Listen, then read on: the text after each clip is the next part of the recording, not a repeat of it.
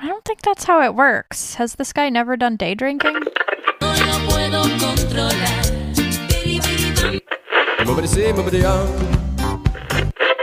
me while I kiss the sky.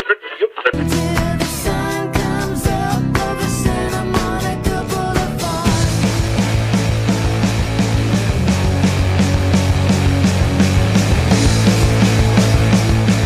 Welcome back to Lyrics for Lunch, the show where you all look wonderful tonight. You took so long to figure that out. I'm like a little... That was me not figuring it out. Yeah, If you okay. gave me time, I would have done something different. Instead, that's what you get. Who are you? I'm Lindsay Tucker. I'm Aviv Rubenstein. Oh, hi, Aviv. Hi. What is this show? This show is called Lyrics for Lunch. It's the show where we tell you everything you never wanted to know about all the songs you never wanted to know. Yeah, really, it's where we ruin your favorite songs for you. We didn't set out to do this, but this is No. what we're doing. We didn't ask for this job, but here we are. How are you this week, Lindsay? I'm doing fine. It's Friday. That seems kind of like a trend for us. Recently, we just started doing Friday recording, and that's good. Great. You know that we recorded last week on a Thursday, right? Well, the one that we just listened to said like we had that Friday feeling. Are you sure it wasn't Yeah, a Friday? Positive. I think you're wrong. Well, whatever. I'm doing great. Thanks for asking. Didn't I? Mm-mm. Did I not? Mm-mm. Well, you just looked great, so I just assumed. I looked wonderful today. So what are we talking about this week, Lindsay? This week, we're talking about more Eric Clapton being a horrible person. Mm-hmm. And I think it's under the guise of the song Wonderful Tonight. I never really know if you're actually going to take the song seriously or just take us on Mr. Toad's Wild Ride. I always take the song seriously. Are you sure? There might be a little bit of Mr. Toad's Wild Ride at the end of this episode. So All we're right. continuing the saga of Eric Clapton and Patty Boyd. Last week was part 2 of our Layla episode. Can you catch us up to what exactly... Where did we leave off in in everyone's story? If you're new here to this installment of Lyrics for Lunch, then here's what you missed. Patty Boyd was 19 years old, I believe, when she met George Harrison on the set of A Hard Day's Night. And she was a model, and she was just starting to dip her toe in some small acting gigs. She later became a photographer. George asked her out on set that day. She had a boyfriend, but she broke up with him so she could hang out with George. They went out to dinner with Brian Epstein, and then they got married in January in a very small ceremony. She wore a pink dress, and then they took off on their life together. They went to India. Then George got depressed, started withdrawing from her, wanted to fuck other people. Eric Clapton was George's best friend and was kind of always around in different music projects and started seducing her and sending her weird letters. And he stole her away. He had a And nickname she for left her. George. What was his nickname for her? His nickname for her was Layla. Oof. Oof.com, you guys. And so we left off right as she left George for Eric, correct? She left George for Eric, and there was a murder. Yes, so tell us about Jim Gordon and the murder. So Jim Gordon is usually credited with the piano riff that's at the end of Layla. It's like when the song switches halfway through to become a completely different song. That song was actually a song called Time that he wrote with his girlfriend, Liza Minnelli. Rita Coolidge. Rita Coolidge. And so he stole that from her, gave it to Derek and the Dominoes, and then I think he had schizophrenia. He had some kind of undiagnosed mental illness He was hearing that voices, eventually yeah. led him to, besides self-medicating, he murdered his own mother, who was one of the most terrifying voices in his head that was always like belittling him and telling him to whatever. Yes. So before we get into this week's episode, we have a little bit of Twitter feedback. This is from @HolyRomanCandle on Twitter, who is my friend Matthew. He says, "Call me old-fashioned, but I've always hated Eric Clapton because his music sucks." Okay. To which our other friend Billy chimes in. The second half of Layla is the worst thing Jim Gordon ever did. Oh, and that's saying something. And that's saying something. So tonight, we're going to be talking about the other Eric Clapton, Patty Boyd, Muse collab, Wonderful Tonight. So the sources are all from Patty's book, Wonderful Tonight, except when otherwise noted. So according to Patty, Eric's mother, Pat, gave birth to him when she was 16 after a wartime affair with a Canadian. No, start over. I'm sorry. I love you, but no. You need to bring us in. Like, she left Eric and went with him on tour in America, and then. No. And then. No. And then. That's not where we're starting with this story. God damn it. We're going to start with his birth. Oh my God. Okay.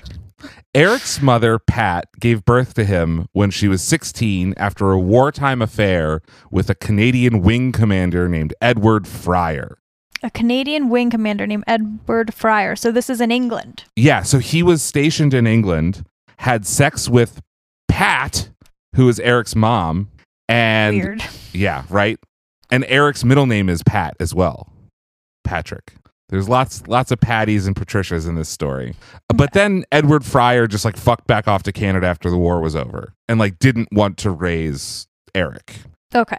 So back then, having an illegitimate son was not acceptable. So Pat remarried this guy, Frank McDonald, but he made her choose. He's like, you can marry me, but you have to disavow your son.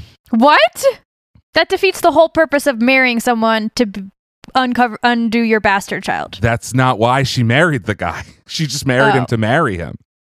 Oh. So she remarries the guy and she leaves Eric with his grandparents, who, according to Patty, like doted on him. Spoiled How old him. was he? So pretty young. Because Eric was brought up believing that his mother, Pat, was actually his older sister. Oh my God. I do remember this vaguely. I knew this. This is so weird. Eric found out the truth when he was 9 years old, and he was fucking furious. Reasonably so. I mean, I don't often use the words reasonable with Eric, with what I know, but Jesus fucking Christ. Right? So this is a quote from Patty. And I think that anger was always inside of him, coloring his relationships with women. He never trusted them, and he couldn't understand having platonic friendships with a woman. By the time Eric tracked down his biological father, the father was dead. Oh, sad. Yeah. So because he was a little kid with no parents and anger issues, his grandparents kind of spoiled him. He got a guitar when he was 13, and this like was the way that he could finally express himself, right? And Sure. guitar god Eric Clapton was born. At age 12. 13. Now we jump forward to 1974. 1974. Good evening. We hope you all enjoyed yourself, and we'll see you all again in 1974. Do do do do do do do. Do you know what I'm doing? I do. But like, Blue Jean Baby. I don't really know why. Because that's how my brain works. Yes. So Yeah, no comment. Moving on. The place where you were yelling at me to start, now we're back to it. Okay. Patty has left George for Eric in 1974, and this is from Patty's book. What I had felt for George was a deep love. What Eric and I had was an intoxicating, overpowering passion. It was so intense, so urgent, so heady. I felt almost out of control. Having made the decision to leave my marriage, I knew I had to be with him, go everywhere with him, do everything he did, keep up with him in every way, which on that tour of America in 1974 meant drinking. I had never been allowed to go on tour with George, so I had no idea what to expect. But standing at the side of the stage night after night, amplifiers booming, lights up, music exploding in my head and vibrating through every part of me was an incredible sensation. Deeply sexy. Hot. Incredible. I mean, it's pretty, it's sexy, right? Like being on a rock and roll tour is there's like an excitement to it. So Patty's on tour with Eric, and she's meeting people like Stevie Wonder and Elvis, and she's a little starstruck, which is weird considering she was married to a Beatle, and she had like met Elvis before, and in the book she's like, Elvis looked like shit. Okay. But it seemed like George never let her on tour, so finally she's like living up to all the things that she's like been owed maybe by being married to a Beatle, right? All her Penny Lane dreams are coming true. Exactly. And the tour was grueling. It was 26 shows coast to coast, and of course, partying every night. And Eric, I don't think I need to remind you, is a raging alcoholic and a recovering heroin addict. Yes, indeed. So once again, this is Patty. He coped by drinking himself close to oblivion. He began in the morning and drank all day until 4 o'clock when Roger, his manager, made him stop temporarily. At that time, Roger was working for Robert Stigwood, the guy who hired goons to hang the other guy out the building, Stiggy. Oh, God. Right? But eventually, Roger became Eric's manager full-time. He reckoned that if he could stop Eric's drinking at 4, he had enough time to sober him up and shower with showers and coffee before he had to play. I don't think After that's that, how he it works. Has this guy never done day drinking? Well, let's see how it works for Roger. After that, he made sure that Eric only had cold tea and 7-Up to drink. Eric's normal poison was Cavassier and 7-Up, which looked much the same as cold tea. And by that stage in the day, he couldn't tell the difference. The plan didn't always work. There were times on tour where Eric was so drunk on stage that he played lying flat on his back or staggering around wearing the weirdest combination of clothes that somehow looked stylish. Oh, wow. Okay. One night, on a later tour in Australia, Roger got cross with Eric. I found them with a couple strippers in our hotel suite in Adelaide. A man on the street opposite had been touting for trade, and Eric had shouted from the balcony, "Send 2 up here, will ya?" So I think touting for trade is kind of like offering women, potentially. Okay. I don't know. Sounds I don't like get it. Right.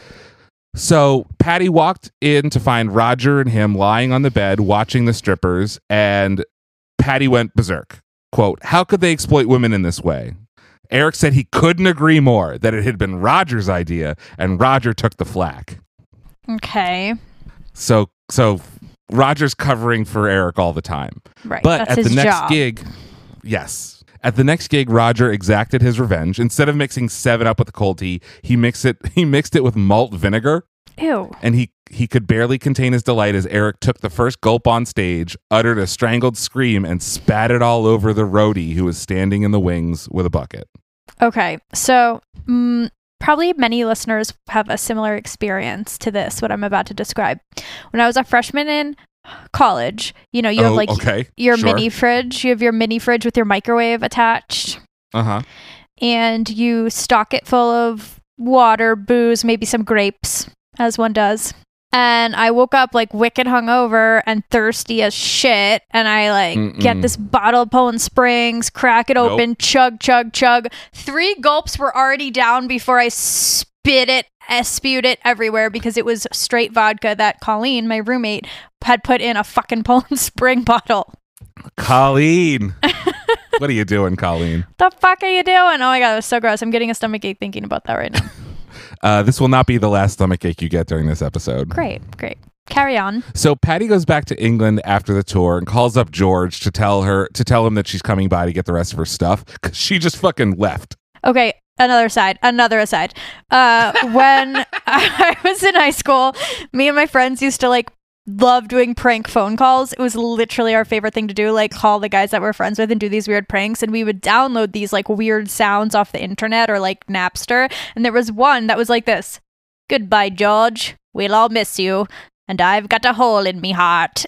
And like, I have no idea what it's from. I've Googled it. I think it's the Beatles, but I don't know. So when you're saying she left George, all I can think of is, "Goodbye, George. We'll all miss you." This is what happens when you don't ask Lindsay what her personal connection with the song is. Just flails about. Okay. Yes. I hope you learned your lesson.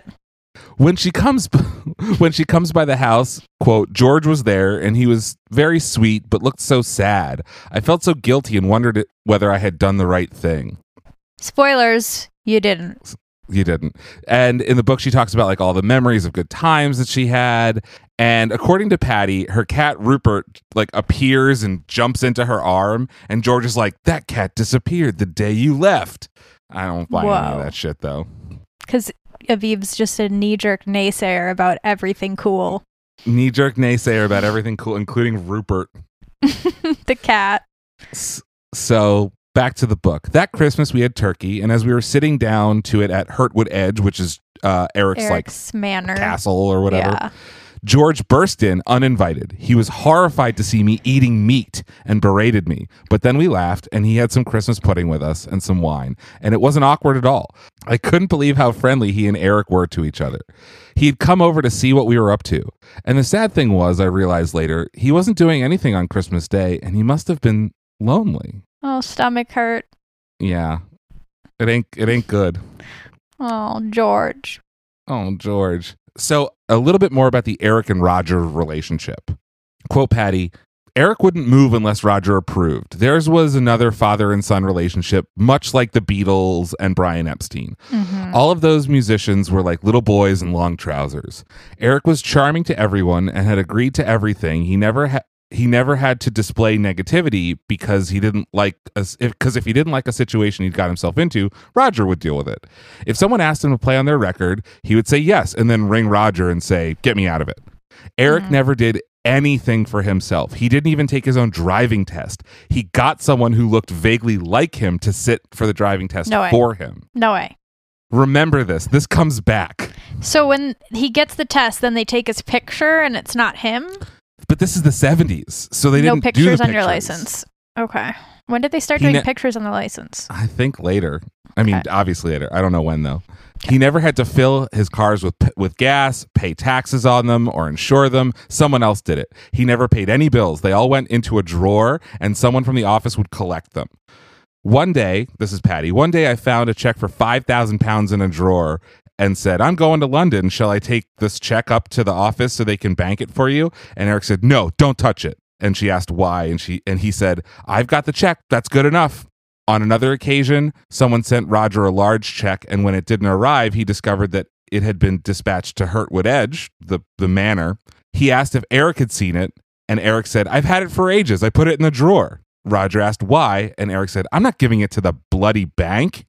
He had no idea about money or banking or anything, not even royalties. He just wasn't interested. Every week, Roger's bookkeeper, Gladys, would give Eric his allowance of £200. Eric called it his wages, which were just pocket money for cigarettes and for drinks. Restaurant bills went straight to the office, and they had accounts at various shops and wine merchants and butchers. So it's like he does not understand money at all. He's like Rain Man. Whoa, Aviv.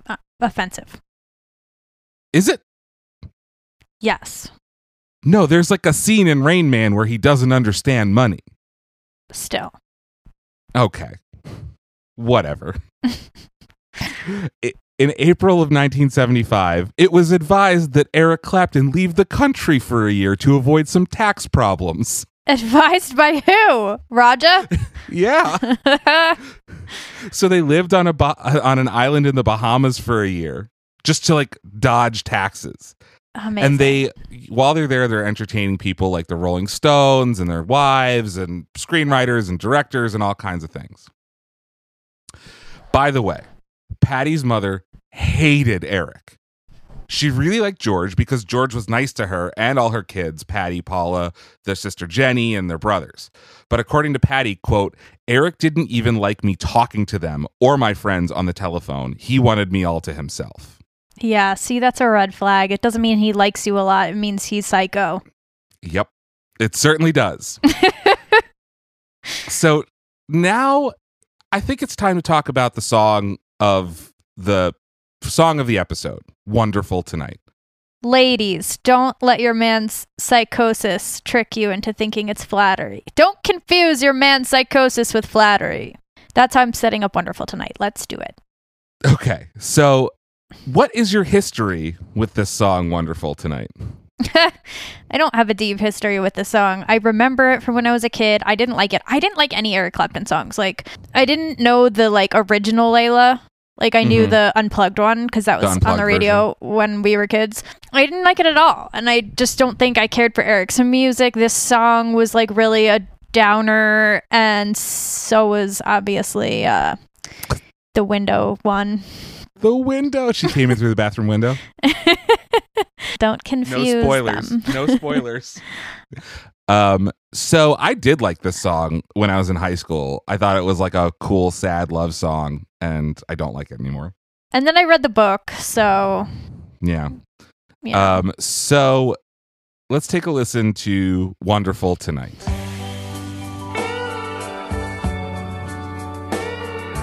I think I could just feel his bad aura coming through the radio waves. Potentially. The like riff on this is so sleepy that I like really liked it. I like the organ on it. And yeah, I think it's like a competently written song that I kind of overplayed myself. I just can't even imagine like little Aviv listening to the song like emo, all your little Oh, yeah. emos coming out. Oh, so many emos. and brushes her long blonde hair. And then she asked me, do I look alright? And I say yes, you look wonderful tonight.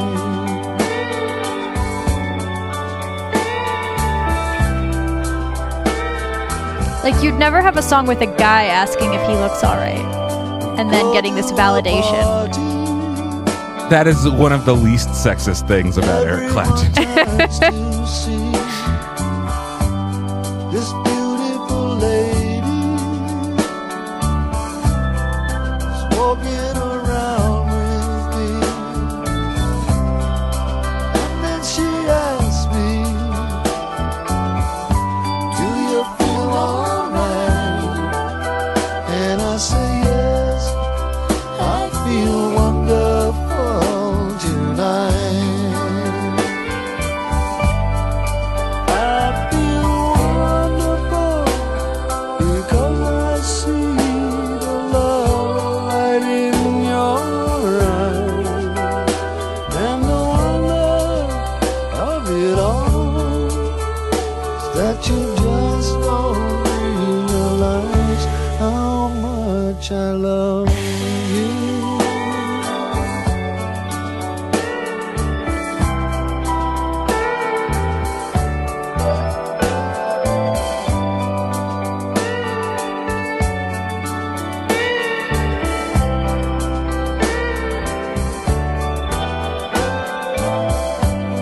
It's time to go home now, and I've got an aching head.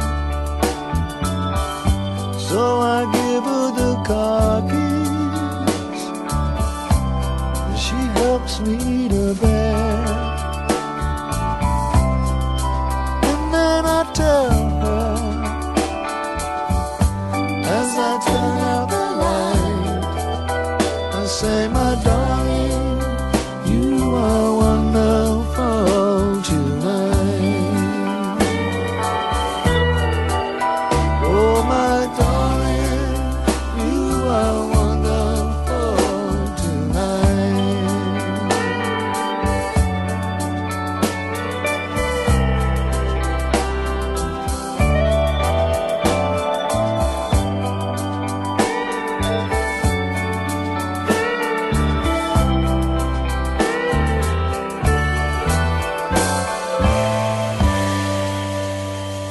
So I would like to do a dramatic reading of the lyrics just because the next little section that we're talking about is all about the lyrics to Wonderful Tonight and what they mean. Okay. So would you take the first verse? Mm-hmm. It's late in the evening. She's wondering what clothes to wear. She puts on her makeup and brushes her long blonde hair. And then she asks me, do I look all right? And I say, yes. You look wonderful tonight. We go to a party and everyone turns to see this beautiful lady that's walking around with me. And then she asks me, do you feel all right? And I say, yes, I feel wonderful tonight. I feel wonderful because I see the love light in your eyes. And the wonder of it all is that you just don't realize how much I love you. It's time to go home now, and I've got an aching head. So I give her the car keys, and she helps me to bed. And then I tell her, as I turn out the light, I say, my darling, you were wonderful tonight. Okay, so I'm not going to ask you what you think the song is about because you've read the book and you know that this is a Pattie Boyd episode. So I turned to lyricinterpretations.com, which is a real website. Oh, goody. And they rank the interpretations of the best lyrical interpretations of the song. So we're going to read the top 3. Ooh. So these are all posted anonymously, but number 1, the best, most popular lyrical interpretation is from March 14th, 2011, and it says, quote, every time I hear this is how I interpret it. This guy is secretly gay, and in his private life dresses as a woman. 2 different things, bro. And tonight he's, quote, coming out at his work social. So this is like a very mid-2000s, like, he and the girl are the same person. The Shyamalan twist. The Shyamalan twist. So the number 2 most popular, best voted lyrical interpretation is from January 1st, 2010. And this one is, quote, this song, I'm going to use some words. There's some words in this episode that are salty, and they're always said with like a million scare quotes around them. Quote, this song, this is clearly sung from the point of view of a little crippled fella. Oh my God. At the start, he's sat in his wheelchair, watching his wife get ready and waiting for her to do her hair and get him dressed. And then, quote, we go to a party and everyone turns to see this beautiful lady is walking around with me. And then she asks me, do you feel all right? And I say, I feel wonderful tonight. This is about his wife pushing him to the party and everyone's staring at him because he's in a wheelchair. Oh my God, this is horrible. She asks him if he's upset by the people looking at him, but he isn't because he's in love with her, so it's worth going out with her and that. Quote, so I give her the car keys and she helps me to bed. Obviously, he can't drive because his legs don't work, and she lifts him into bed when they get home. He says again that he doesn't mind being, quote, crippled because he loves the woman and it makes it okay. What's wrong? This feels like ableism. I feel like we're perpetuating ableism right now. Well, I mean, are we giving credence to this interpretation? No. This is fucking insane. And I saw this on the internet in multiple places where they're like, I heard it's about a guy in a wheelchair. Like, fucking what? This is the least cryptic song that's ever existed. Exactly. So the number 3 top voted answer is from February 17th, 2006. And it says, quote, although this song has been widely viewed as a love song for obvious reasons, Clapton says that it's actually a sarcastic look at how long his then wife Pattie took to get ready to go out. Ding, ding, ding. What do we give this on a scale of 1 to 10? 9.5. 9.5. They weren't married yet. So this is from Pattie's book, September 6th, 1976. One night, unusually, Eric and I were going out, but I couldn't decide what to wear. I was taking a very long time to do my makeup and hair, putting on one dress and then another, throwing them all down into a pile on the floor. Poor Eric had been ready for hours and he was waiting patiently. He was so sweet, at least in the early days. Poor Eric. The worst he would say if I annoyed him was, "You're a silly clown." That doesn't feel good. No, it doesn't. While he waited for me, he was in the sitting room fiddling with his guitar. He went through phases in his listening to music, and at the time he was listening to a country singer named Don Williams, and we talked about how beautifully simple his lyrics were, each song telling a story about everyday happenings. Eric had been thinking of writing something similar and had already worked on some music for it. Suddenly, as I was flinging dresses on and off, inspiration struck. When I finally got downstairs and asked the inevitable question, "Do I look all right?" he played me what he had written. It's late in the evening. She's wondering what clothes to wear. She puts on her makeup and brushes her long blonde hair. And then she asks me, "Do I look all right?" And I say, "Yes, you look wonderful tonight." Boo. Boo indeed. They were heading out to a Buddy Holly tribute concert that Paul McCartney had arranged. Ooh, ooh, I look just like Buddy Holly. And so this is a Patty quote. You never back me up on my songs. Oh. I was taking so long and I was panicking about my hair, my clothes, everything. I came downstairs expecting him to really berate me, but he said, listen to this. Woohoo! Yeah. I was expecting to get verbally abused, but it turns out he Just had written a song. manipulated with music again. Yeah. And so this is from medium.com. But he was really irritated about having to wait on her forever. While he spun it into a song of patient reverence, and this no doubt is how he presented it to his wife, it's actually totally sarcastic. Yes, dear, you look wonderful tonight. Can we fucking go now? Indeed. Indubitably. Fuck you, Eric. This is Patty's quote. It was such a simple song, so beautiful, and for years it tore at me. Ew, why? To have inspired Eric and George before him to write music so flattering, yet I came to believe that although something about me may have made them put pen to paper, it was really all about them. Duh. How many therapy sessions did it take you to get there? I mean, probably many. So, Wonderful Tonight is released in 1977. It wasn't a huge hit. In the UK, it peaked at 81. So Wonderful Tonight holds the distinction of being the most issued song by Clapton, which means like it was released on the most number of records. It's on 5 Clapton albums: Slow Hand, which is 77, Timepieces, Backtracking, Crossroads, The Cream of Eric Clapton, which is like a best of, and different live versions of the song appear on Just One Night, 24 Nights, Crossroads 2, the live in the 70s, Superstars in Concert, Blues, Saturday Night Live 25 Volume 1, One More Car, One More Rider, and Wonderful Tonight was included in the benefit for the Crossroads Center at Antigua in 1999. So that's 13 different issues of versions of this song. Wow. Yeah. It was re-released in 1991 as a live version, and it wasn't on the record that we talked about, the MTV Unplugged record, but it was like a different live record that he put out, which is why we got confused last week. Mm-hmm. But even then, it only reached number 30. Okay. In the US, it peaked at 16, so it was a hit. Yeah. It was like one of his famous hits. Billboard magazine described Wonderful Tonight as perhaps Clapton's prettiest and mellowest love ballad. So let's take a little detour from the Eric and Patty story for a second. Let's. Back to lyricsinterpretation.com. Okay. Buried in the stacks of lyricinterpretations.com. This is from October 13th, 2018. So not that long ago. It says, quote, Eric Clapton was not the first to sing Wonderful Tonight, nor did he write it. It was first recorded by Nino and the Ebb Ties in 1957. Please let this be true.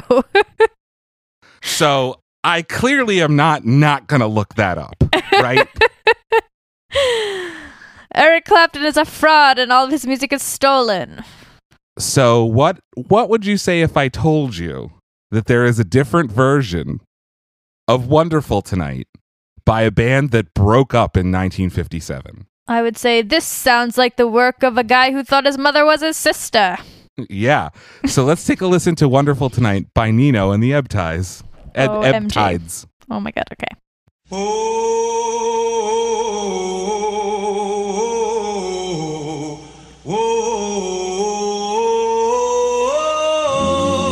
guy on the left is kind of hot. He's got a good jaw. He does. Oh my god. Oh my god, I'm dying. Oh my god, Aviv. Yes. What? Have we verified the release date of this? I'm taking you on a journey here, Lindsay.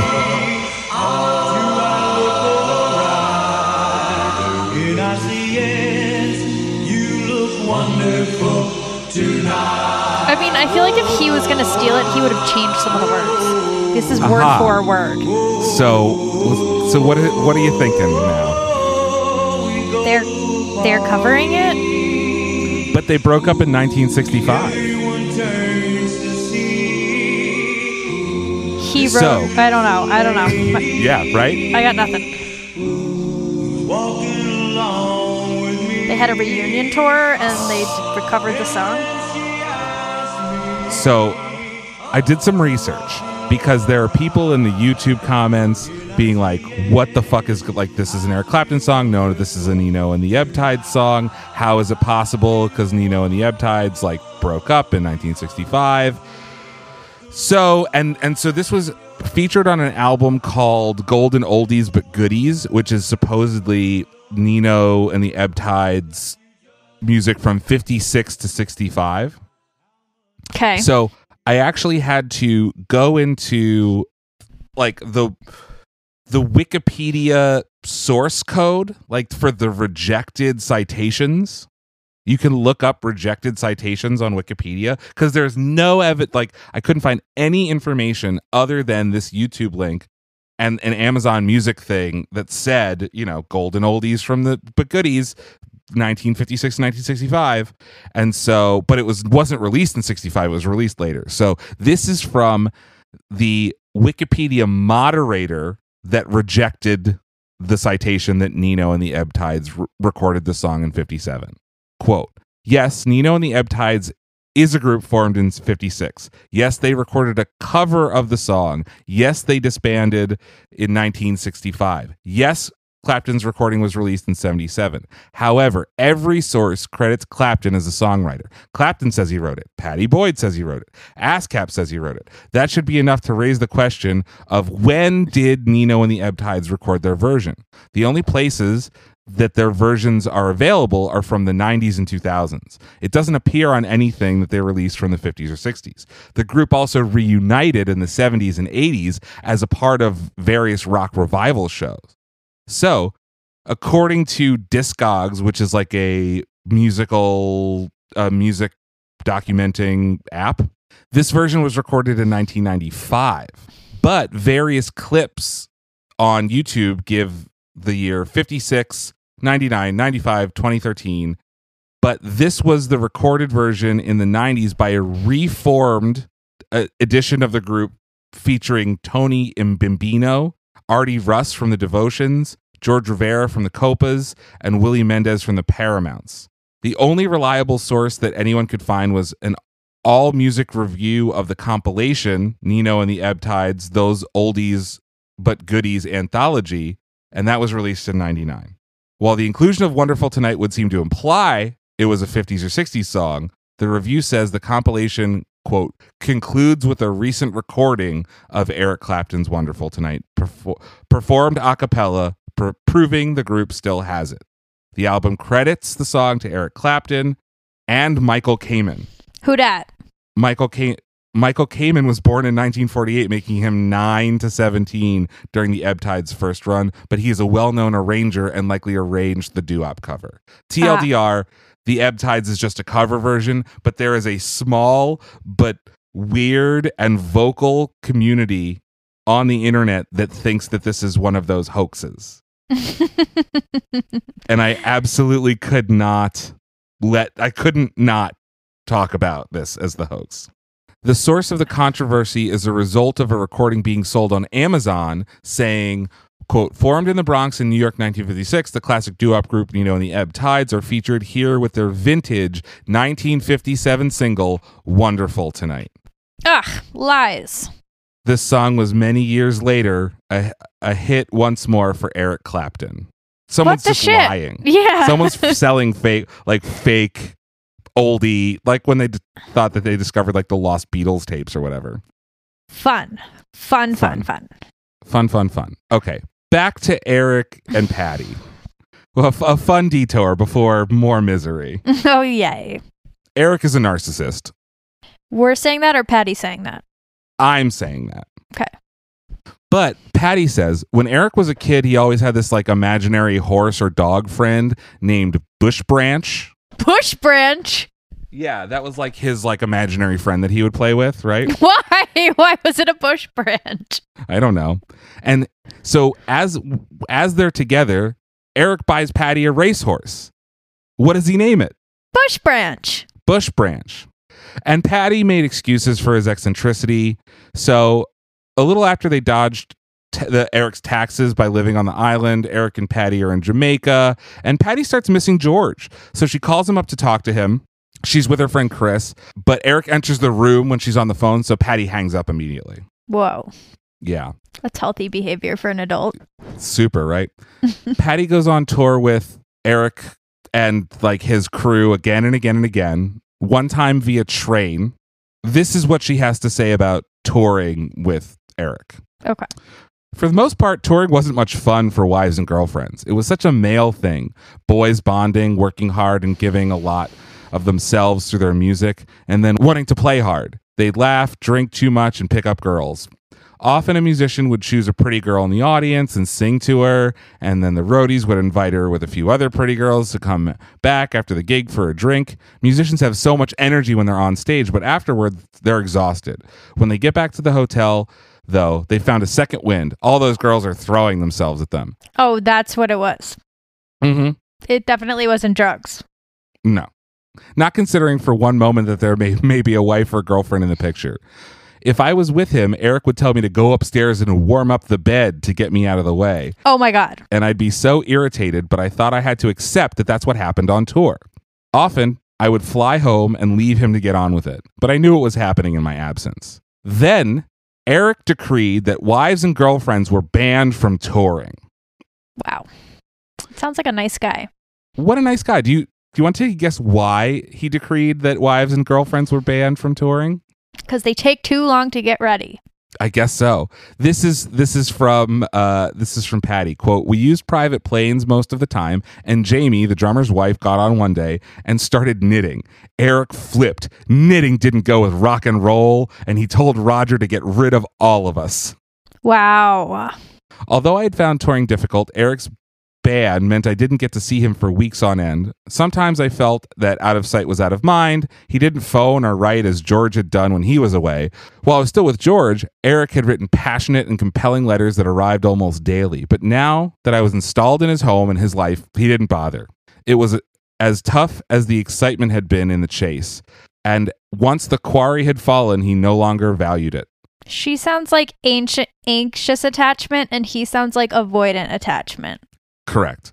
I had to sit at home for up to 6 weeks at a time, imagining what he was getting up to. It wasn't easy. That sounds like misery guts. It gets worse. Yes. So Eric cheats on Patty with their neighbor, Jenny, who was Patty's friend. So Patty's at home I remember her alone. talking about Jenny. Oh, she talks about Jenny a fucking lot. Yeah. Because, well, she also has a sister named Jenny. So it's Jenny. Okay.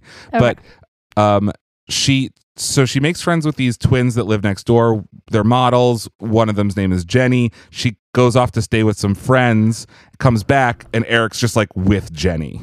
And he says that he's in love with Jenny, so Patty leaves. And Eric's like, good, we need a break anyway. What? She comes home, he's like, I'm in love with my neighbor, get the fuck out. And she's like, cool, see ya. Yeah. Well, she leaves, and he's like, good, we need a break. Okay. So Patty has no plans to see Eric again until this happens. Quote, I stayed with Rob and Mail, a music producer, and his wife, who I had met through Eric, for several weeks, wondering what to do with my life. I had no intention of going back to England and no plans to see Eric again. Then one morning, after a party on the beach, I was woken up by an agitated Rob. He walked me out onto the balcony and said, doesn't that ocean look beautiful today? I said, no, Rob, nothing looks beautiful with the kind of hangover I've got. Undaunted, he told me that he had gotten a call from Eric in the middle of the night.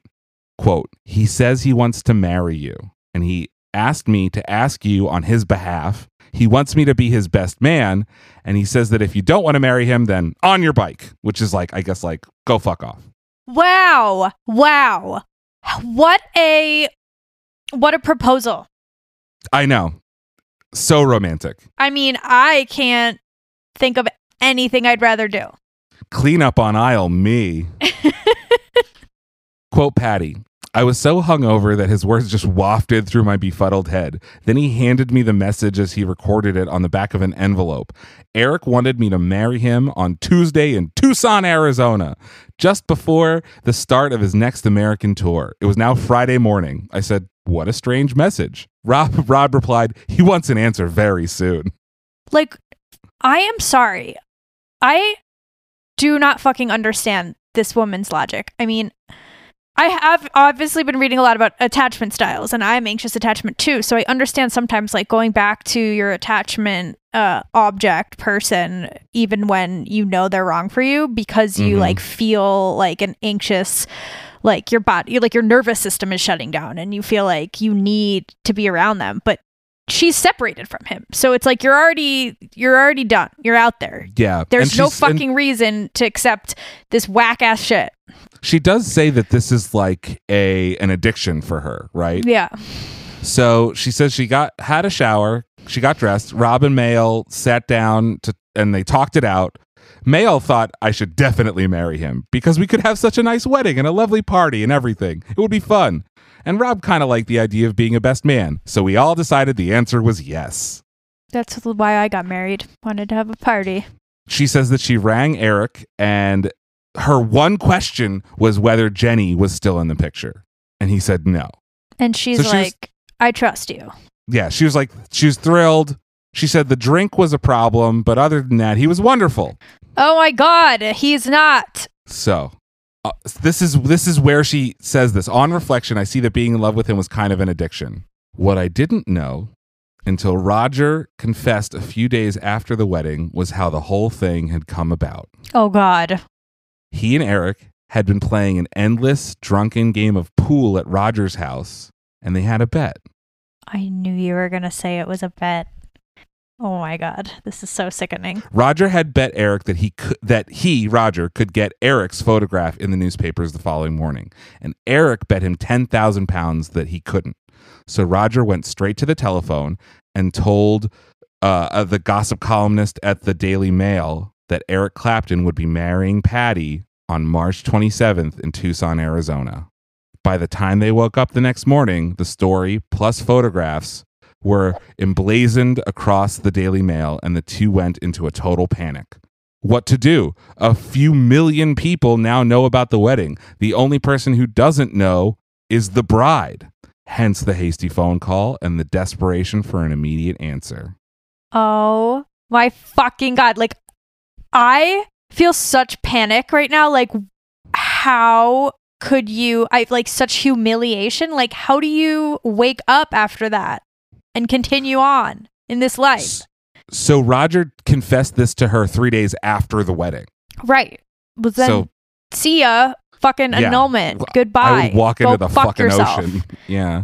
But Patty at Rob and Mael's house says, I had 3 days to find a dress, have a blood test to make sure I didn't have rubella, which is what you have to do when you get married in America. Yeah. When I got married, my mom's like, did you get your blood test? I'm like, no, that's not a thing. That's not a thing anymore. Well, back then you had to get a test to make sure you didn't have rubella. And she got a couple friends and family together and she got to Tucson. Gross.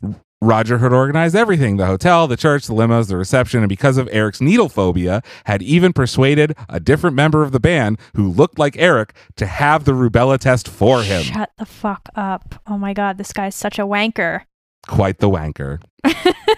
But this is the second marriage that she's had that was set up by the band's manager. Also true. So no, sad. like George was like, I want to marry you, but let's ask. I meant the logistically. Oh, like okay. Brian Epstein logistically set up the wedding. She didn't get to make a choice. Yeah. So on March 28th, which was the day after the wedding, they got married in a church in Tucson. The funny little Mexican priest, blah, blah, blah.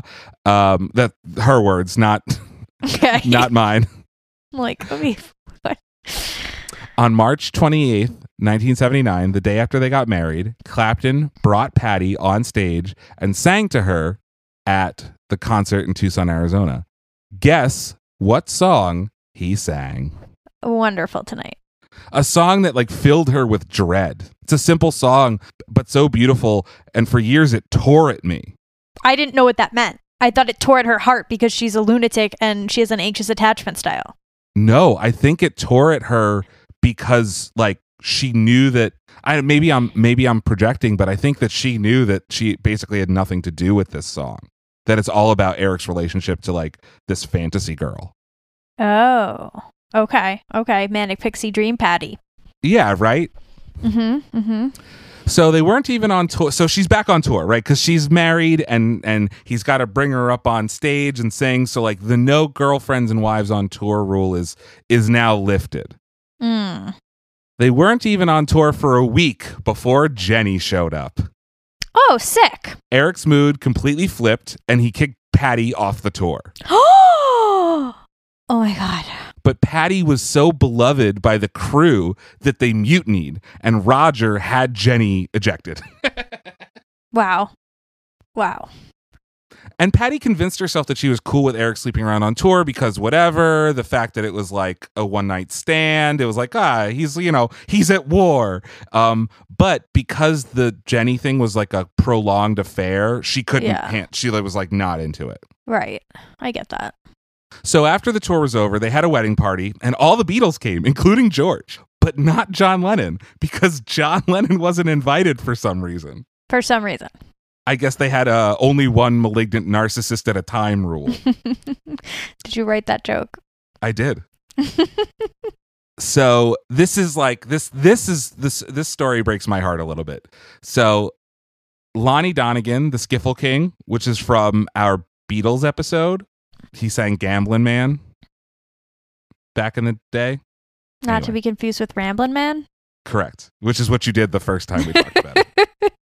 So Lonnie Donegan, the Skiffle King from one of our first episodes, shows up uninvited. And Patty knew that George was a big fan of Lonnie Donegan from the 50s. So she brought him up to where George was sitting, and George freaked out like a little schoolboy. And George is like, do you remember when I was a teenager and I knocked on your door for an autograph? And Lonnie Donegan says, yeah, that's why I'm here. I want it back. Ha! But George, so sweet. Compared to what Eric's doing at this time, it's like, George, just be with George and talk about Lonnie Donegan and fucking, it's okay. Like, go back to him, Patty. So the cycle continued. Eric has mistresses, drinks too much. A Spanish girl named Conchita just like shows up at their house half naked in a snowstorm, stays for 2 days because they can't like figure out how to get her out of there. Eric's not even there. The usual stuff. Love Actually stuff. Yeah, Love Actually stuff. You know, Eric's an alcoholic, but Patty's also drinking too much. And Eric writes a song about it. Oh, great. Called The Shape You're In. So this is The Shape You're In, another Patty Boyd inspired song.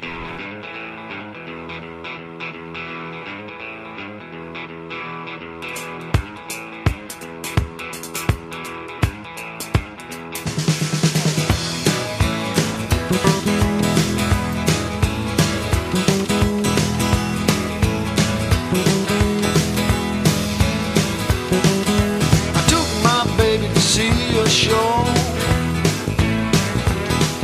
She was telling me she didn't want to go. Said, come on, girl, what's the matter with you? But I could tell by the smell that you had a few.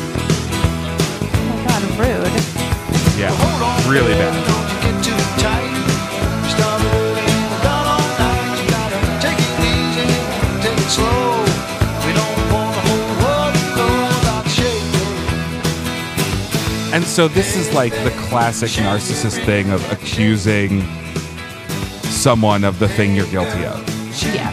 Hot calling the kettle black much? Yeah. My little girl really loves that wine. Wine and you will do almost every time. If it's red or it's white, it's in between. She can drink more wine than I've ever seen. Saying, hold on, girl, don't get too tight. We started early and we got all night. You gotta take it easy, take it slow. We don't want the whole world to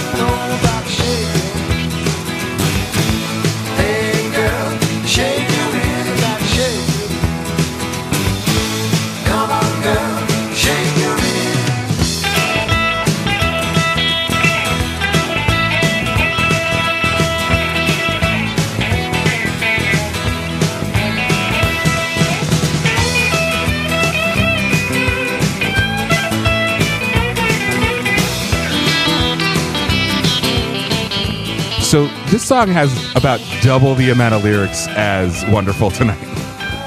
Yeah, good point. He had a lot to say. Yeah. This pick on her. song has just shy of 300 words in it. Oh my God.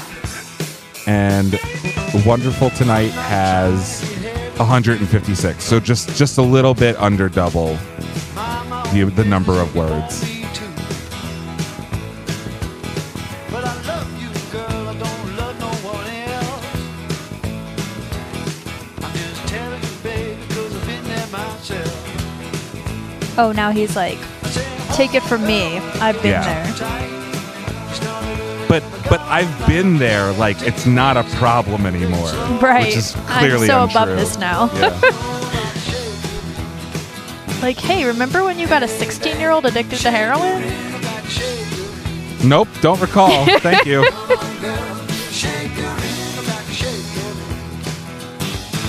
So let's play a quick round of Does It Slap? Kind of slaps. It kind of slaps, right? Yeah.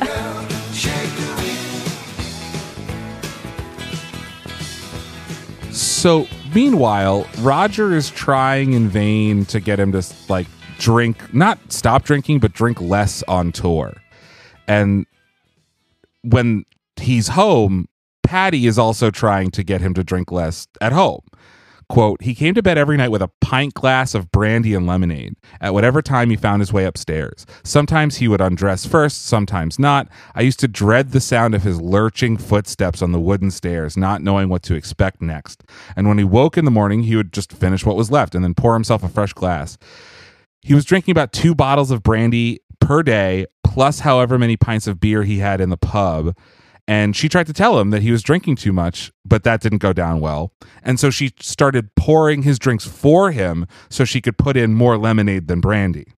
Later, she marked the bottles so she could keep a check on how much brandy had gone down, and nothing really made any difference to Eric. She even tried quitting drinking herself, thinking that he might notice and stop, but he didn't.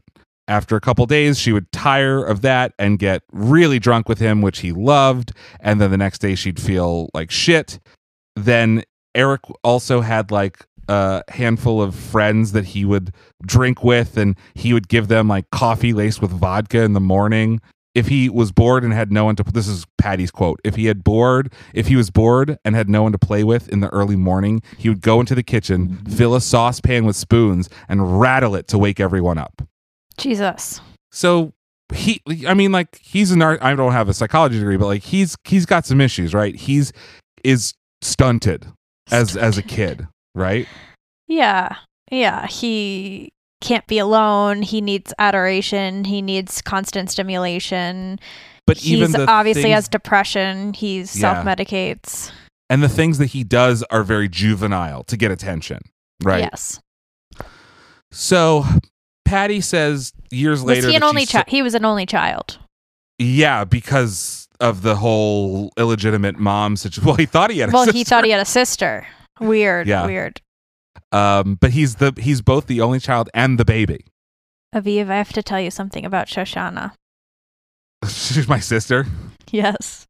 35 years older than me. Yes.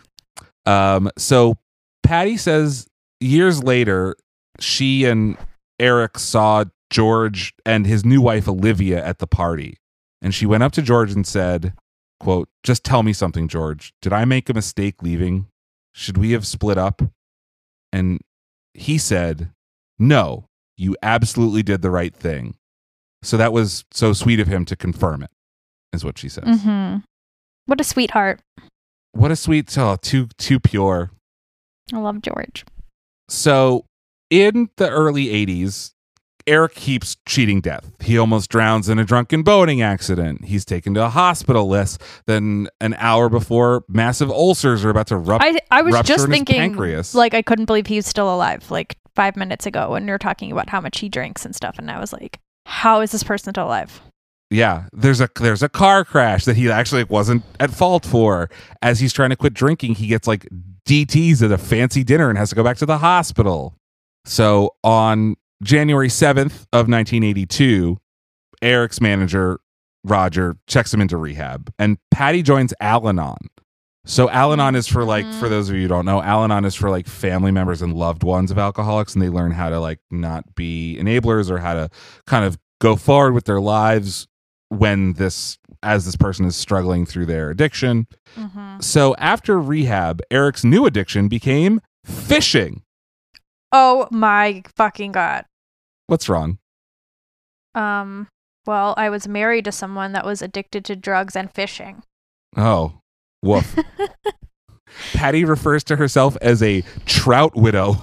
So Eric leaves at like 7:30 in the morning. He isn't back until 6 at night, and he's just like he's there with a shitload of fish, and he's just like, freeze this, gut this. At least he brought fish home. Yeah, I guess he could catch fish. When Eric went on tour, in every city, he would stop and make sure that he fished. Yeah, I'm good. I'm over this. Okay, no more fish. He's also still a fucking narcissist.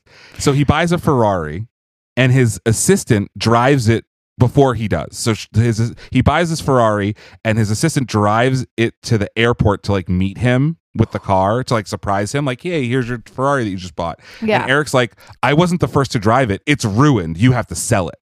What a psychopath. Yeah. Someone So- drove it before your assistant. Yeah.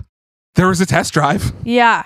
So Eric was only sober for 6 months, and then he fell off the wagon. And a ton of anger came with that. So before he was always like very jokey drunk, and now he's like an angry drunk. Great. And Patty began to fear that he'd kill himself or kill her. Super healthy. Yeah. So in 1984, Patty decides to leave Eric again. And she and Eric were in the midst of trying to have a baby through IVF. Whoa. And she thought about adopting a baby, but the reason that she didn't adopt a baby is she was afraid that Eric was too racist. Yes, Lindsay? I mean, yes, that is a rational thought, one of the few that this woman has had, but not even just racist. Like, do you think Eric would like love a kid that Be a wasn't dad? his? No. Yeah, No, absolutely fuck not. that. This is her quote. At the time I was doing some work with the National Children's Homes, and I asked about adoption. They told me at 36 I was too old. I'm turning 36 in like a week. I couldn't believe it, so I spoke to my doctor, who confirmed it was true. I could only adopt from a third world country. Why do you have to ask your doctor if you can adopt a baby? I don't know. What is This happening? whole paragraph makes no sense. So she says, to her credit, I would have been happy to have a child from any country. I didn't care what color, shape, or size it was, but I was frightened that Eric, in a drunken moment, might say something offensive and horrible, and I didn't feel like I could expose an adopted child to that risk, and so reluctantly, I decided against it. Oh my God. You mean every moment? Like constantly, every single moment? Could not bring a child into this environment. Good on ya for realizing that. Yes. But also, take care of yourself. Put your oxygen mask on first. So she leaves him in 1984. She puts her oxygen mask on first, and she starts dating this dude named Put Will. on first. Okay. Well, she finally puts her oxygen mask on. Okay. So she starts dating Delilah's boyfriend, Will. Yeah, she starts dating Delilah's boyfriend, Will. And the cycle repeats and repeats and repeats. Eric's like calling her, trying to get her back. He shows up at her mom's house. It's like he's very skinny. She thinks he hasn't eaten since she left, blah, blah, blah. That Christmas, she goes on a holiday to Sri Lanka, and she almost dies in like a climbing accident, and she has to be helivaced out. And so Eric sends her flowers and a letter in the hospital, and the letter ends, quote, I miss you and need you so much, my love. And I ask you, please, please, please, don't take up with Will again the moment you get back. I think it would be the end of me. Please come home where you belong. I promise I won't let you down again. So she goes back to him. Patty. And he's a drunk again, right? He's not sober. Shocker. Yeah. So in 1984, early 1985, Eric called her and asked her to go to Israel with him to a resort town called Eilat, where they performed. I had to call my dad. My dad was not there. My dad saw Clapton in did Israel I forget to before respond to this? Yes, you did. Oh my God, I was driving and I was going to say warms my heart, but I was driving and then I forgot. But it really warms my heart that you A, fact check something, B, called your dad. I fact check all the things. No, I know. Proceed. So my dad always talks about having seen Clapton, and in the book, she like says that she went to Israel, and so I was like, could it be? But it wasn't. He was already in the Aw. States. I know. Boo. But they're driving around near the Dead Sea. Eric pulls the car over and is like, look at these. And he shows her 2 pills. And he's like, I got these pills from a therapist. They're called ecstasy. You want to do them? Oh my God. This is from InStyle. What Patty called the final nail in the coffin to their marriage was Clapton's affair with an Italian TV personality named Lori Del Santo, because he knocked her up in 1986. When they were together, he knocked her up? He knocked her up. So like they're on again, off again. And so he's like cheating on her with Lori Del Santo. He says that he only slept with her like once or twice, but he knocks her up in 1986. And the nail in the coffin was that he and Boyd had been trying for a baby since they first started living together, like 12 years before that, and that she was still doing IVF treatment. That's like such emotional trauma, doing IVF, all the hormones, and what she's already going through with Eric. So, quote, I felt sick, I couldn't breathe properly, and my heart was pounding so hard I couldn't think. This is when she found the news. I heard myself saying it would be all right, we would still be together. I was in shock. I was 42, and I had been trying to have a baby for 21 years, and this woman had slept with my husband once or twice and was carrying his child. Oh my God, sick. So, parentheses, at the time, she didn't know that Clapton had successfully hidden another affair and a baby years earlier, a daughter named Ruth, who he had during an affair with his studio recording manager, Yvonne Kelly, in 1984. So she knows of one baby, but not the other baby that already is alive. And the other baby, Ruth, came out like right when Connor died, right? Like Yes. that news Yeah. came out right together? We'll get there, yeah. Okay. So this is from the book. One evening we were sitting on the garden wall when the phone rang. It was Eric wanting me to know that he was the proud father of a son, Connor. He was so excited. He had watched the baby being born and went on and on about how moving, how marvelous, how miraculous it had all been. His enthusiasm was unbridled. I might have been his sister or a friend, not his jilted wife. He had no thought that this might be news that I didn't want to hear. They were still married? Yes. Oh my fucking God. Upon Clapton's pleas, Boyd decided to remain in the relationship, partly because she was going through another round of IVF treatment. Okay. This is from the book. Really, really not. You're going to love this. He didn't really love her, he said, and promised he wouldn't sleep with her, just go to see Connor in Italy from time to time. And, quote, I didn't understand how it could possibly work. How could he go to Milan and play Happy Family and then come back to me in an empty house with no baby? However, as I was going through a second bout of IVF treatment, I agreed to try. And we started 1987 with renewed energy, determined that our life would sort itself out. Oh. I fondly imagined that Eric's love for me and his baby would in time bring us together, and that I would have a share in Connor's upbringing. A baby of my own would complete the picture. Get a therapist. Yeah. This is just hard to listen to. It's really bad. But by 1988, it was reported that the couple was done for good. In April of 88, Boyd filed for divorce. Good riddance. Well, kind of. Good riddance. So she says, quote, Eric bombarded me with letters and phone calls, which were occasionally abusive, but mostly beautiful, poetic, and apologetic. Quote, you were cut open from head to toe, he wrote from Antigua, and I held the scalpel. I still have it in my hand, and I will probably use it again. May God forgive me if I do. Will you please, Nell, stop me hurting people and forgive me? In another, he wrote, to the adorable butterfly, I can picture you in my mind's eye, flitting from one green and fertile bush to another, giving the lesser insects a brief glimpse of what a truly pure and beautiful creature can look like. Think of how much pleasure you give them, how much light you cast upon their starved souls. But you need light too, or your wings will become brittle and dry, and your flying days will be over. Take some time and spread your wings in the sun, and allow someone, me as the healer I have in mind, to shine on you so that your heart becomes young and vibrant again, and your wings grow supple and strong. And then fly, and I'll meet you somewhere above all the nonsense. Oh my God, stop! It's almost done. And we will learn to live again as we are meant to. Holy Manjun, shit. L, Slowhand, Rick, all of me. He did not. He pulled the Manjun card. Oh, yeah. And So tell called them- himself Slowhand, which is his rock nickname. His guitar guy nickname. Gross. Tell them what Manjun is. So Manjun is from Layla and Manjun, which is the epic poem where about like forbidden lovers, which is where he got her nickname Layla. Right. Love crazed Okay. Manjun. Love crazed Manjun. Yes. So also in 1988, well, I haven't forgotten about Wonderful Tonight. In 1988, Clapton appeared at Nelson Mandela's 70th birthday tribute concert as a guest. What? The group, so he showed up as a guest guitarist for Dire Straits, and then the Okay. group became his backing musicians for a surprise performance of Wonderful Tonight.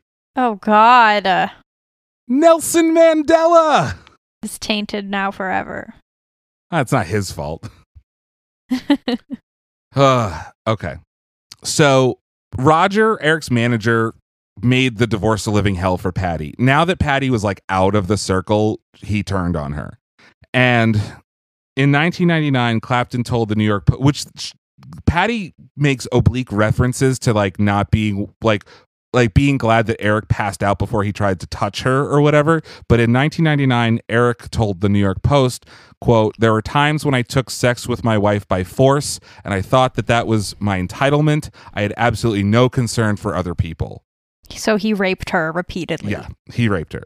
This is Eric. Everyone used to walk around me on eggshells. They didn't know if I was going to be happy or angry or whatever. When I'd come back from the pub, I could come back happy. I could come back and smash the place up. I had all the stuff, but I still wanted to die most nights. So let's quickly wrap up some Wonderful Tonight stuff, and then we'll go on to our final act of the day. This is from Songfacts. In 2000, there's a Friends episode called The One with the Proposal, and Wonderful Tonight plays in the background while Chandler and Monica are dancing. A lot of people remember this. I don't remember this being on the show. It also shows up in a Miami Vice episode and in the 2013 movie Captain Phillips. Is that the one where he's living in the woods with his kids? No, that's That's Captain Fantastic. Captain Phillips is look at me. I'm the captain now. I don't know that one. Yeah, where Tom Hanks is like on a Oh, yeah, freight yeah. So in 97, there's a boy band called Damaged. They're an R&B band from the UK, and they recorded a cover version of Wonderful Tonight, like an R&B version.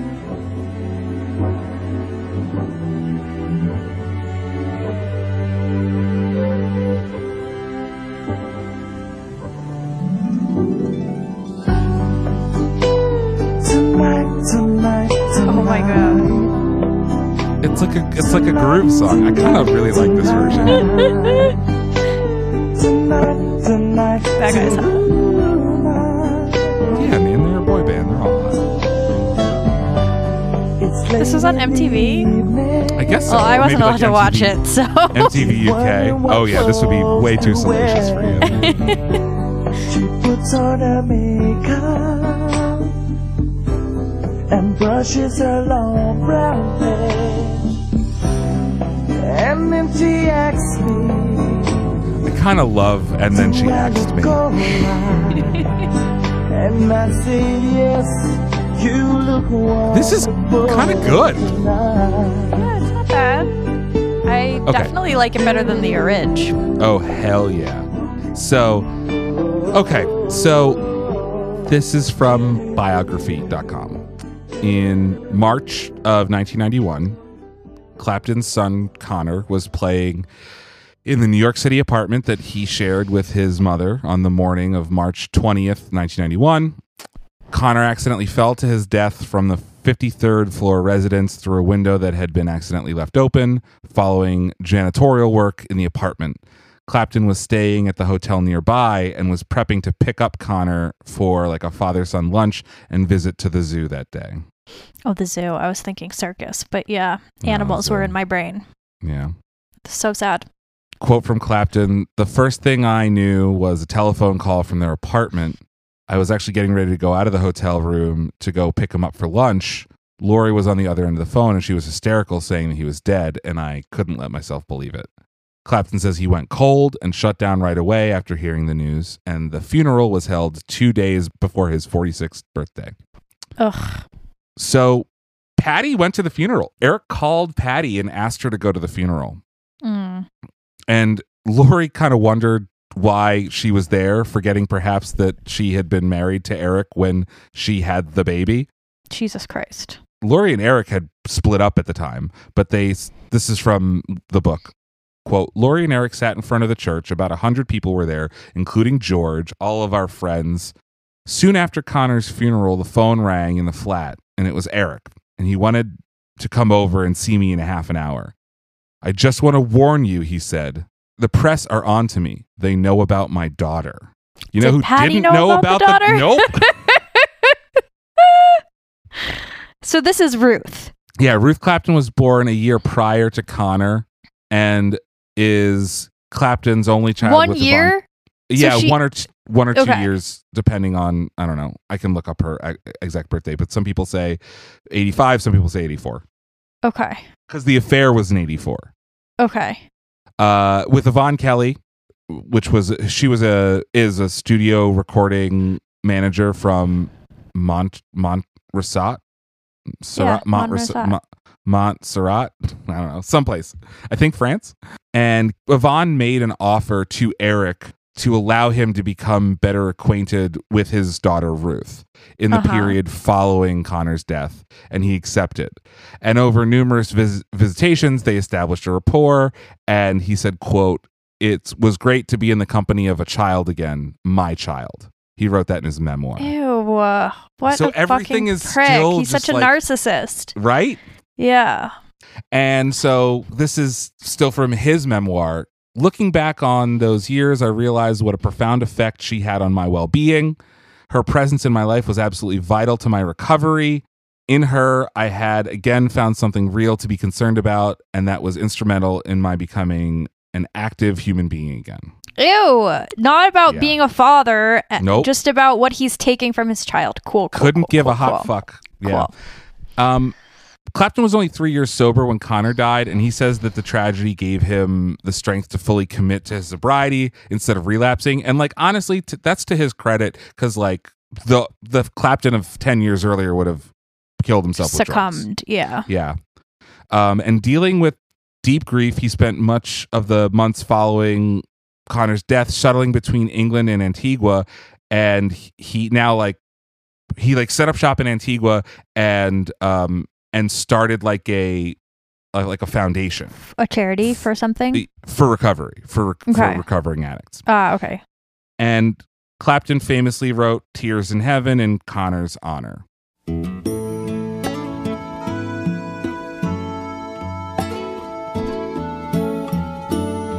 Lindsay, What? can we speak honestly for a moment? Yes. You promise you won't tell anyone? Yes. I have always fucking hated this song. Shocker. Well, because it's like that cloying thing, you know? It's bad. Mhm. It's performative grief in like a weird, uncomfortable way. Yeah, that's exactly right. Yeah. Performative grief. I must be strong to carry on. Like, ew. And also, his look is just evolving into like old dorky dad. John Colbert. Stephen Colbert. Stephen Colbert's brother, John. And this appeared, Tears in Heaven appeared on the Unplugged album, which is what won Layla a Grammy and Jim Gordon a Grammy behind bars. So where are they now? In 1991, Patty met a property developer named Rob Weston, and they spent 25 years together, and the two got married in 2015 at a ceremony at a registry office in London in front of friends and family. And by all accounts, they're still together. Aw. I mean, she never got her dream wedding, but I'm glad No. she found a hopefully healthy relationship. And going into the judge's office or whatever, Justice of the Peace's office is like better than whatever the fuck a rock and roll manager would throw, right? Potentially. Maybe. In 1999, Clapton, who was 53 at the time, met a 22-year-old woman named Melia McHenry, and the two quietly began dating, and they tied the knot in 2000, and they had 3 children together. Gross.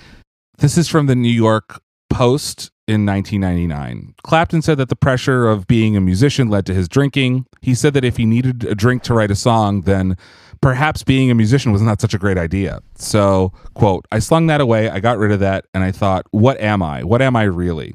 And as of 99, Clapton said he's concentrating on the Crossroads Center, which is a drug and alcohol treatment clinic he opened in Antigua in the Caribbean. And in 99, he sold 150 of his guitars and raised nearly $5 million for the rehab facility.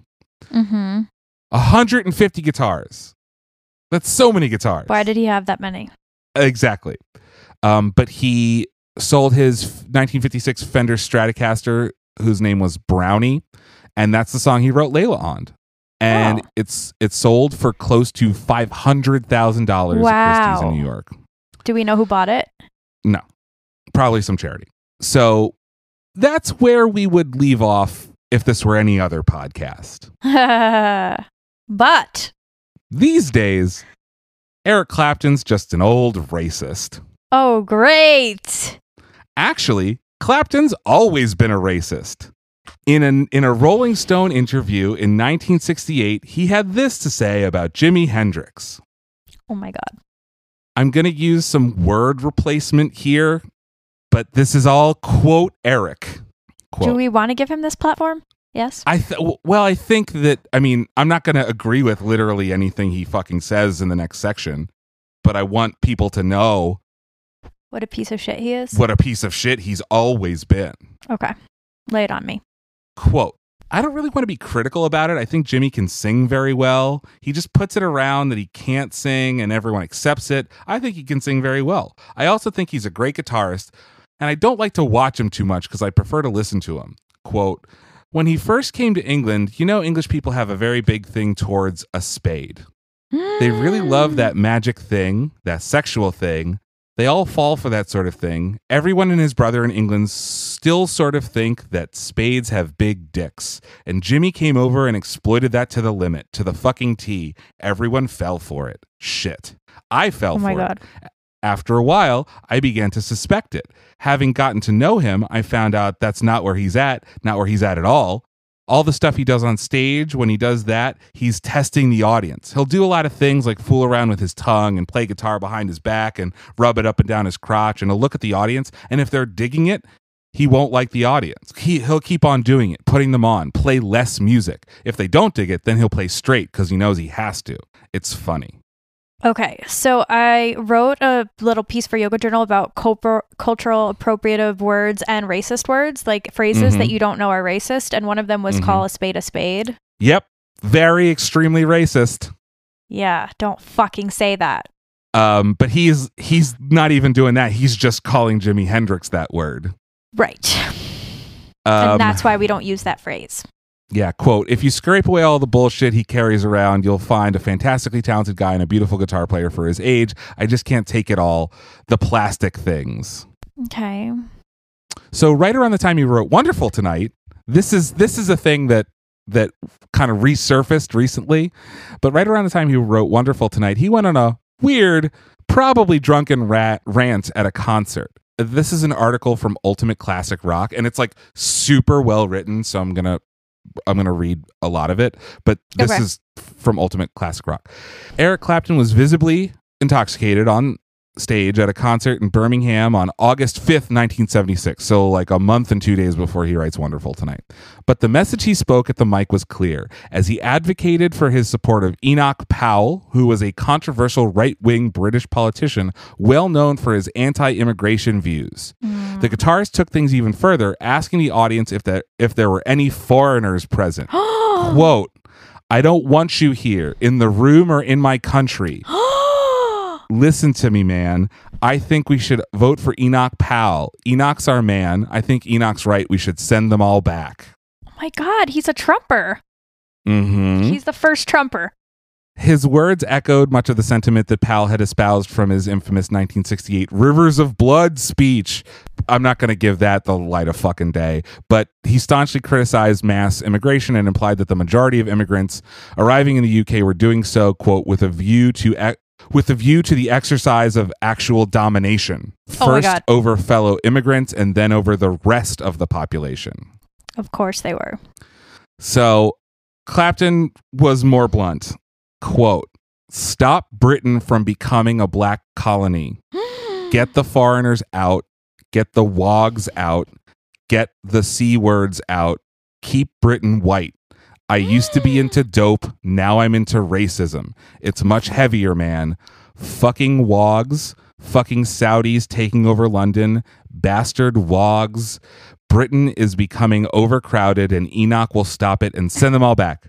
The black wogs and C words and Arabs and fucking Jamaicans and fucking don't belong here. We don't want them here. This is England. This is a white country. We don't want any black W's or C's living here. We need to make clear to them they are not welcome. England is for white people, man. We are a white country. I don't want any W's living next to me with their standards. This is Great Britain, a white country. What is happening to us, for fuck's sake? Okay, I had enough. My Well, ears that's the end can't of take it anymore. Okay. Yeah. His comments were so inflammatory that they served to kickstart the 1976 Rock Against Racism movement. That was a campaign of carnivals and tours created in reaction to a rise in racist attacks on the streets of Britain. Up until Clapton's rant, the campaign was just an idea, but in the wake of his words, several of the Rock Against Racism founders moved forward with their plan, even writing a letter to NME to protest their disgust. They quote, this is the letter that they wrote. It's like an open letter to Eric Clapton in NME. Come on, Eric, own up. Half your music is black. You're rock music's biggest colonist. We want to organize a rank and file movement against the racist poison music. We urge support for Rock Against Racism. They concluded their open letter with a reference to Clapton's #1 cover of Bob Marley's I Shot the Sheriff. I fucking Quote, hate this song. Me too, especially Clapton's version. Oh my God, me too. My dad used to play it and I would be Me like and my ripping dad my too. skin off. As a child, I was like, Horrible. no more. So this open letter said, P.S. Who shot the sheriff, Eric? Sure as hell wasn't you. Good for them. Just a few months after the incident, Clapton, who at that point was struggling with intense drug and alcohol addictions, was not quick to apologize, brushing the matter off as random and even comical to him. So this is from October of 76. He said, I thought it was quite funny, actually. I don't know much about politics. I don't even know if it would be good or bad for him to get in. This is Enoch Powell. I don't even know who the prime minister is now. I just don't know what came over me that night. It must have been something that happened in the day, but it came out in this garbled thing. Yeah, sure. Yeah, sure. Definitely was So some there's- deep-seated racism. Yeah, there's no official transcript from the concert, but this is that quote was kind of reconstructed from multiple sources. And Clapton himself has effectively confirmed that it happened. And decades later, Clapton insisted that the rhetoric doesn't sound like him. Quote, there's no way I could be racist. It wouldn't make sense. This was in Oh my 2004. God, this is Trump. This is like, what? These people are shapeshifters. He said in 2004, noting that his opinion on immigration policies hasn't changed and that Enoch Powell was outrageously brave. In 2018, Clapton stated that while he knew his comments were offensive, he wasn't racist. He appeared on stage that evening, quote, I'm so ashamed of who I was, a kind of semi-racist, which doesn't make sense. This was following a screening of a documentary film about his life. He said, half my friends were black. I dated a black woman, and I championed black music. Oh my God. Oh my God. Oh my God. Oh my God. It gets worse. Quote, I'm not excusing myself. It was an awful thing to do. But then he doubled down on an excuse he used decades earlier. I think it's funny, actually. Okay. Good night. You're done. Which brings us to 2020. Famous jokester Eric Clapton has a new thing he loves just joking around about. Coronavirus. I'm sorry, what? Clapton has spent this is from The Independent. Clapton has spent most of the COVID pandemic trying to undermine medical expert advice. Like fellow aging, irresponsible crank Van Morrison, Clapton has opposed lockdowns, and now he's claiming his temporary adverse reaction to the vaccine is a sign that vaccines are dangerous. Scientific studies and expert opinion and public health recommendations to the contrary, in his words, are propaganda. He was addicted to heroin. He put anything in his body he could snort. It's not good. So this is still from The Independent. Opponents of cancel culture would presumably be thrilled at the arc of Clapton's career. Indeed, the guitarist's racism and misogyny hasn't stopped him from being inducted into the Rock and Roll Hall of Fame 3 times. Fuck that. 1 for Cream, 1 for the Yardbirds, and 1 for his solo career. He's also won 18 Grammys. This is heinous. But for those of us who would like to stop people dying during this pandemic, Clapton's impunity seems less awesome. Thanks to the lack of canceling, most people know Clapton as a critically acclaimed rock star rather than a one-time abusive husband and, quote, former racist. When Clapton pops up to spread public health disinformation and co-sign reactionary conspiracy theories, he does so as a beloved media darling because he's never really been made to answer for his past. He is in a position where he can do harm. People deserve a chance to change. No one is defined by their worst moments, but Clapton keeps piling up worsts with the wearisome predictability of his staid blues licks. Shots fired. The mediocre music is forgivable. Double shots fired. No, it's not. The ugly effort to prevent the spread of a deadly pandemic is less so. At this point, it seems unlikely that Clapton will suffer any real financial or reputational consequences for his decades of racism, violence, and then the ignorant conspiracy mongering, but he should. So, in 2020, in December of 2020, he made headlines for anti-lockdown, anti-vax views during the pandemic. And he said that taking the AstraZeneca jab was disastrous and complained that his hands and feet were either frozen, numb, or burning for 2 weeks. Clapton admits he also suffers from peripheral neuropathy, which causes the pain he describes. Jesus Christ.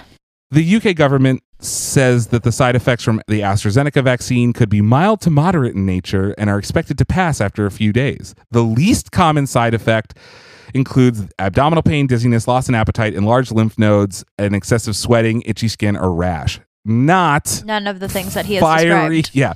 What he described is peripheral neuropathy. Right. So he's a well-known COVID skeptic, and he often shares anti-lockdown supporters material. This is his quote: "I've been a rebel all my life against tyranny, against arrogant authority, which is what we have now.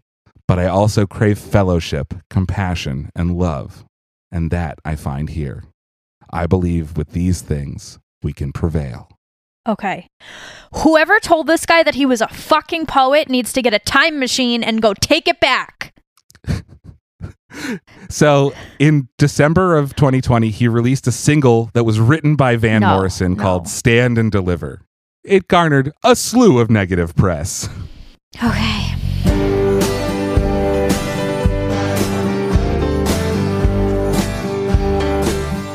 Now you've ruined Van Morrison for me. Thanks a lot. Oh yeah, Van Morrison has become like ultra conservative in his old age, unfortunately. I like Van Morrison too. Stand and deliver. You let them put the fear on you. Oh my God. Mm-hmm. Stand and deliver. Not a word you heard was true. Is this like the Proud Boys anthem? Yeah, and this is the thing that we're watching is hosted by something called State 51 Conspiracy, which I have to believe is just like a weird, like, QAnon sort of. Yeah.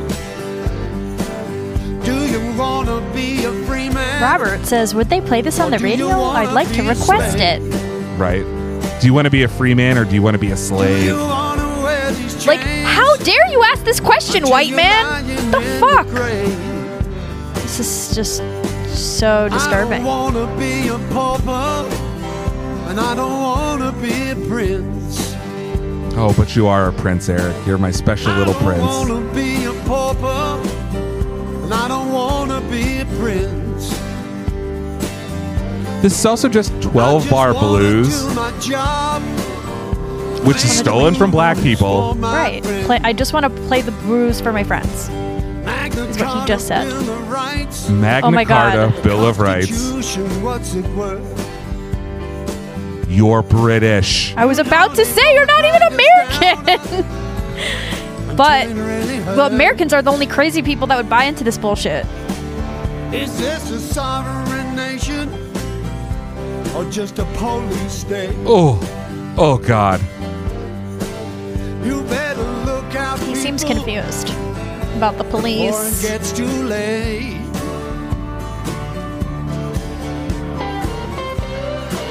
All right, I don't think I can take any more of Good, this. good, we're done.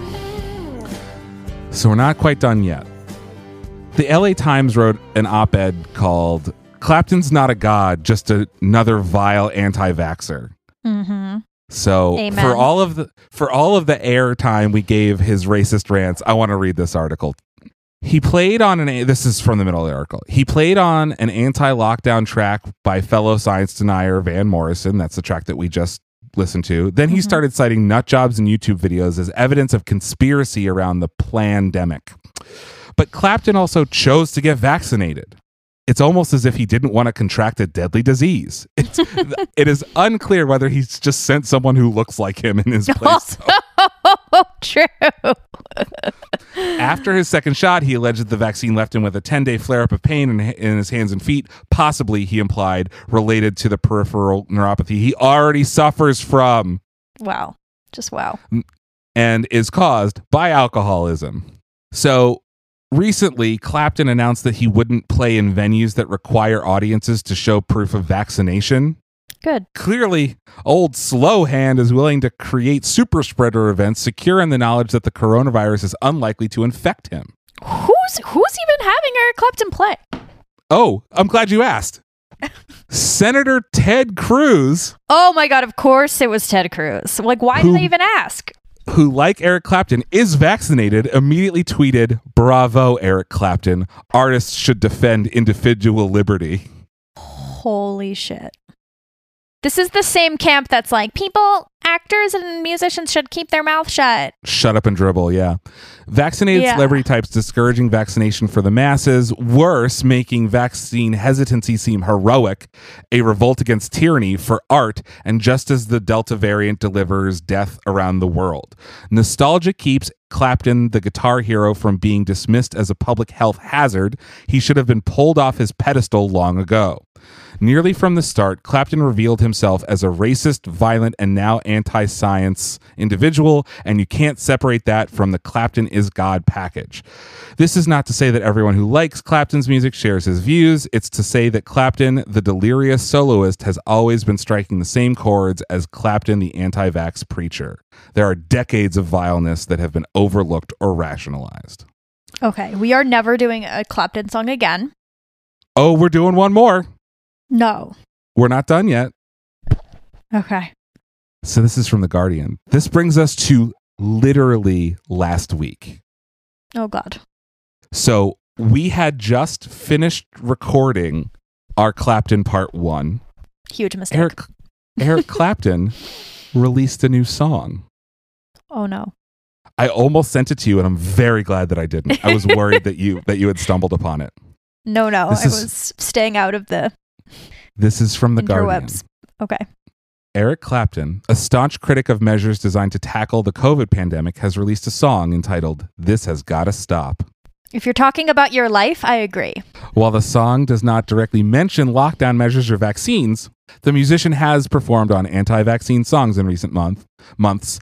His latest offering has been interpreted by some as an attack on the measures recommended by health officials. Quote, this is some of the lyrics from the song. "I can't take this BS any longer. It's gone far enough.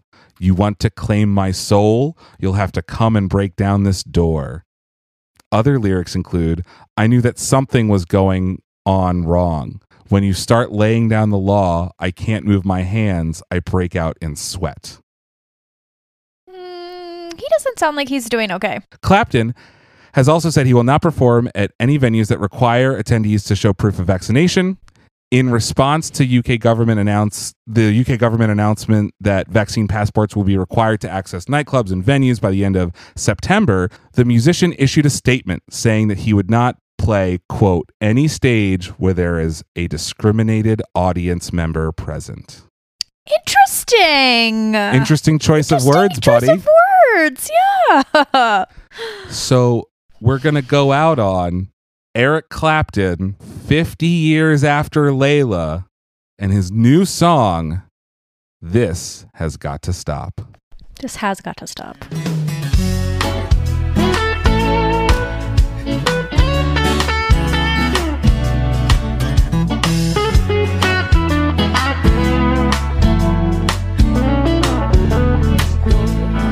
This has gotta stop. Enough is enough. I can't take this BS any longer. He actually said BS. You wanna claim my soul? You'll have to come and break down this door.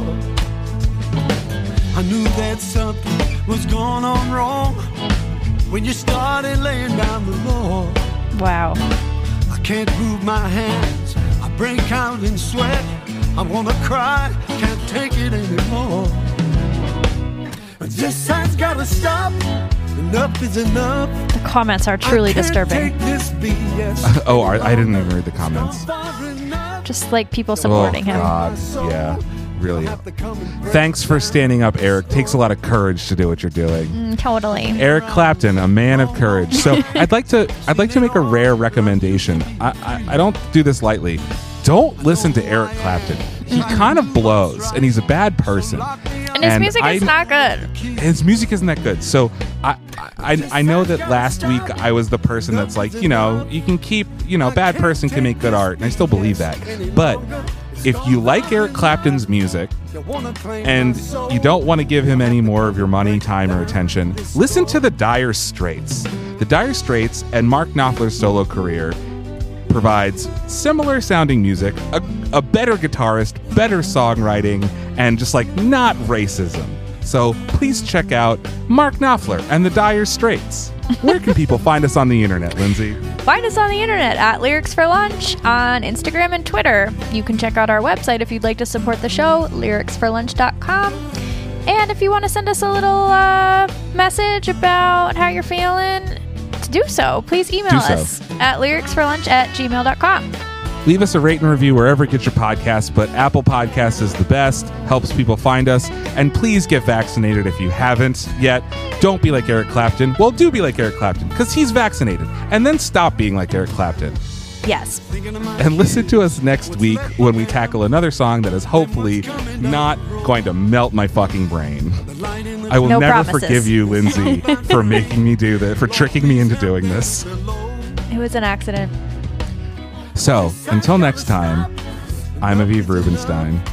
I'm Lindsay Tucker. Saying, this has got to stop. This has got to stop. Keep your wives close. And your best friends closer. This has gotta stop. Enough is enough. I can't take this BS any longer. It's gone far enough. You wanna claim my soul? You'll have to come and break down this door.